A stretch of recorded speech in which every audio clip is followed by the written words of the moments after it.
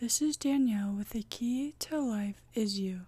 Today, I will be introducing the 9th key to this podcast, and it's all about trust. How do you begin to trust someone? When I meet people, I expect them to hopefully one day be my friend. Going in with the intention that everybody loves everybody and that their heart is always in the right place is something I may need to look out for. At first, in a friendship, you are so excited to share everything about yourself with that person and begin asking about their life. When you build that bond, you begin to hang out with the people closest to you. As your relationship goes on, you may get in a fight. Do you apologize and forget about it, or do you talk behind their back and spread rumors? This is a turning point. I am sure you all have been in this situation before.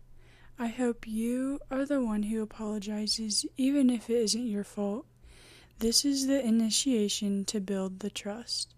Our good friend Ralph from key number 6 taught us everything about a mistake and owning up to it, which allows one to begin to trust you. Doing a small deed and always showing up allows friends to begin to trust you more.